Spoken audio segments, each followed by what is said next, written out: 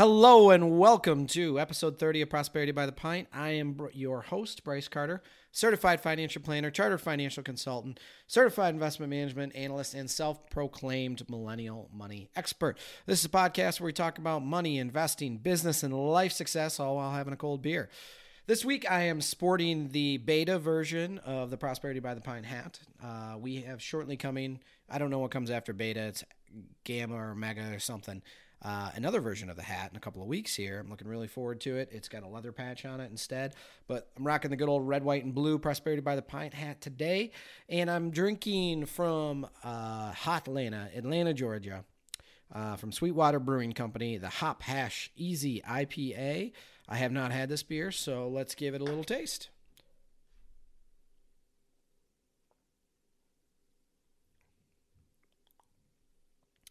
That's good. This is really good. I don't like that it's not clear. You guys know I like my beer clear if you've been listening for a while.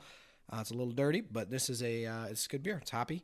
It's kind of piney, which a lot of people don't like the piney hop taste. I do. To each their own, right? And this week we are going to be talking about another timely topic. Last week it was currencies. This week it is yield versus growth and how you should invest and understanding the difference. So yield is interest. Interest is income.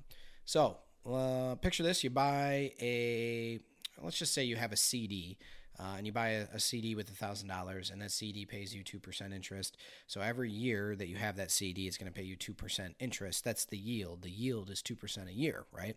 So it's going to pay you, $20 a year every year until the CD matures. It's that simple. That's yield.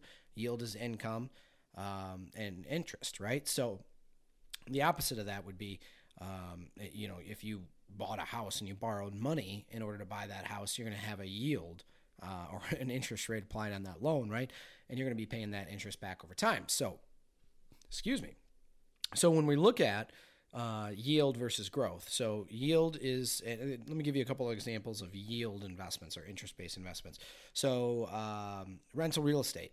I should come back to that because the property could appreciate. But if you buy a piece of property for $100,000 and you get $1,000 a month in rent, that's fantastic. That's $12,000 a year. That's 12% interest. You probably have some expenses. Let's say after expenses, you're earning $9,000 a year on the property. You have a property that's yielding 9% a year. Pretty darn good.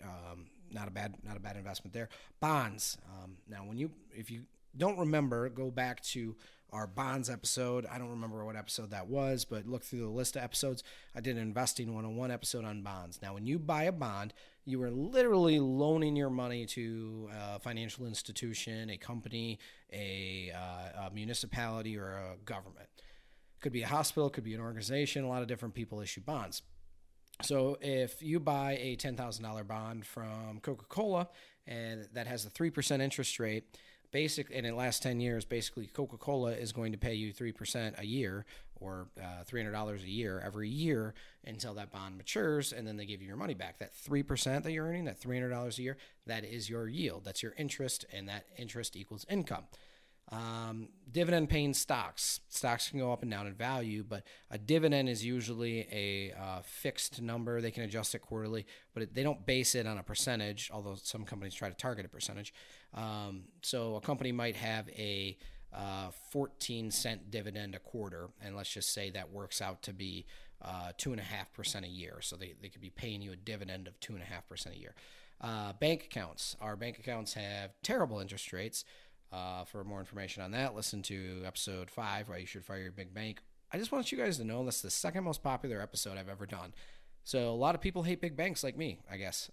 So bank accounts, you might have a 0.1% interest rate on your bank account, but it is an interest-based investment. Obviously, we have bank accounts more for utility than for investment aspects, but that doesn't matter. So those are all kind of yield, interest, income-based investment vehicles, if you will. Now, a growth investment vehicle, first what growth is. So if I buy I'll use my first house as an example. Let's just say I bought my first house for $100,000. It was more than that. I'm not going to tell you how much, but it was more. Screw it. It was $220,000. Bought my first house for. I sold the house for something like $270,000. So the $220 to the $270 was growth on the value of my first home. that's purely growth. I didn't receive any monthly recurring or annual recurring income from the purchase of the home, but I did have a growth on the value. If I buy Disney stock, and this is a good example, when I did Investing 101 stocks episode, I don't remember what that number that was. I talked about how I own Disney. I still own Disney today. I bought Disney. I don't remember at what, maybe $68 a share. It's something well over $100 a share now. With that being said, it has grown, so that could be a growth-based investment. Apple actually, from 1995 to 2012, did not pay a single dollar, penny, anything in dividends. But that was one of the best investments of all time if you bought Apple in 1995 until 2012. It's actually not been a bad investment since then. I'm just saying one of the best of all time then. And it wasn't paying any income. So, and then gold is considered a growth investment. Well, sometimes. You ever heard a commercial saying how gold's at 30-year highs? That means if you bought it 30 years ago, it took until now to get back to even. Think about it. It's not paying you a dividend. It's not paying you interest. It just sits there. So gold could be considered a growth investment. Just depends on the time period, right? So when you're looking at interest versus is growth, is interest pays a recurring revenue, recurring income. Growth, you're just looking for the value of said investment vehicle or object to appreciate in value. Beer break.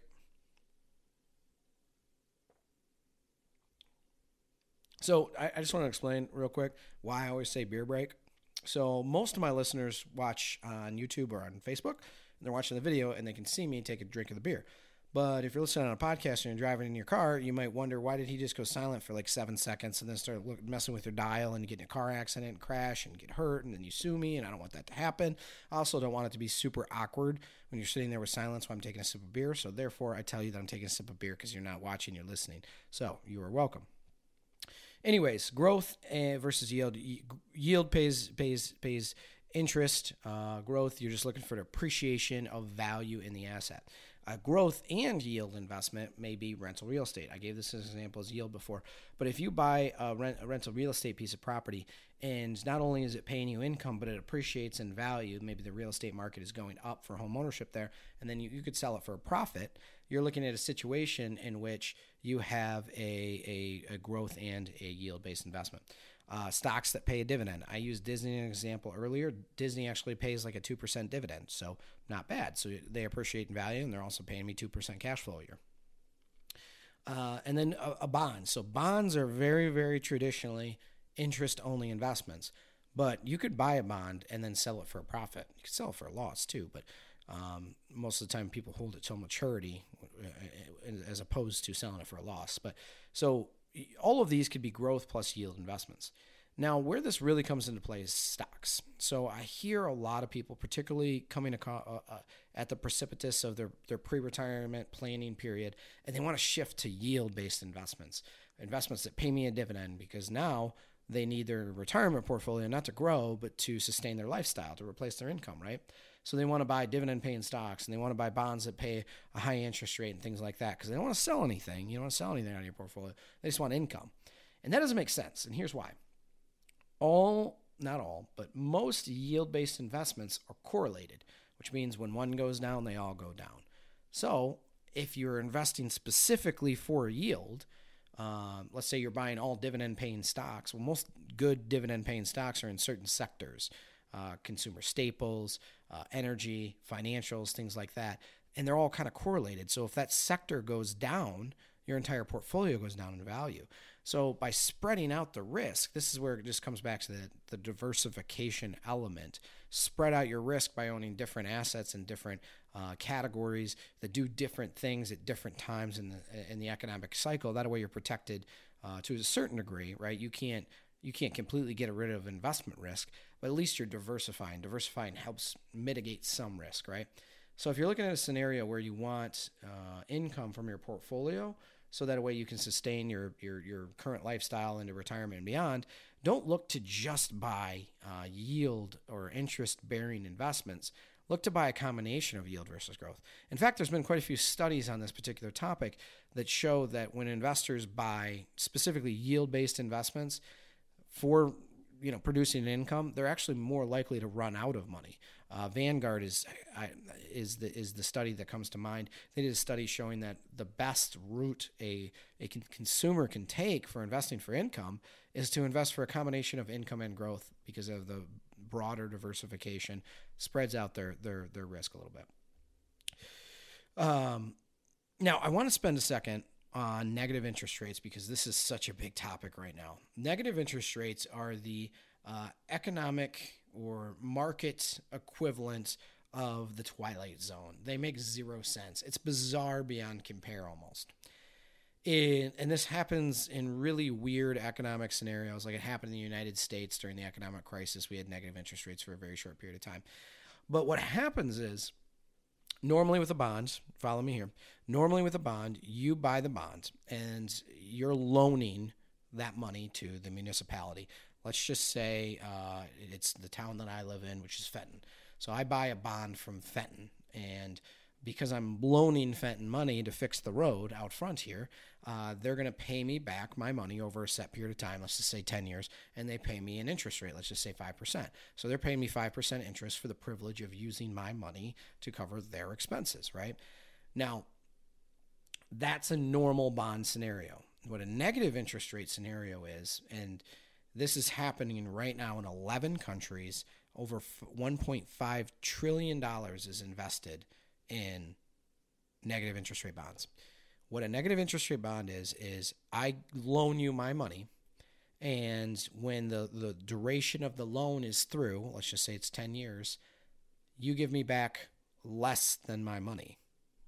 Negative interest rate, meaning I am losing money for the privilege of giving you my money. I get it. It doesn't make any sense, right?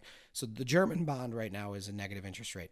So I think it's something like 97 cents on the dollar. You loan and it's not actually, they call it the German Bund, not the bond. German Bund is a negative interest rate. So if I loan Germany $10,000 for the next 10 years, I'm only going to get back 97 cents on the dollar with no interest payments in between. I am literally paying for the privilege to just hand them my money for a little while. And this happens when investors are in a state of, I want safety over anything else. So actually, Switzerland is the most extreme example. Their bonds are negative all the way out to 50 years, which means in Switzerland, if you buy a Switzerland 50-year bond, you are going to end up losing money guaranteed before you even factor in inflation. It is bizarre beyond compare. Now, in comparison in the United States, as of the filming of this episode, our interest rate on a 10-year bond is like 1.75%, which means if I loan the U.S. government my money for the next 10 years, I'm going to earn 1.75% a year. That's pretty reasonable. It's actually really low compared to what it was a couple of years ago, actually just a year ago. But compared to these countries that are at negative interest rates, my God, this is we're high, and that's a pretty historically low rate for the United States. So that's going to wrap up this week's episode. I get it was kind of a complicated topic, especially there at the end with the negative interest rates.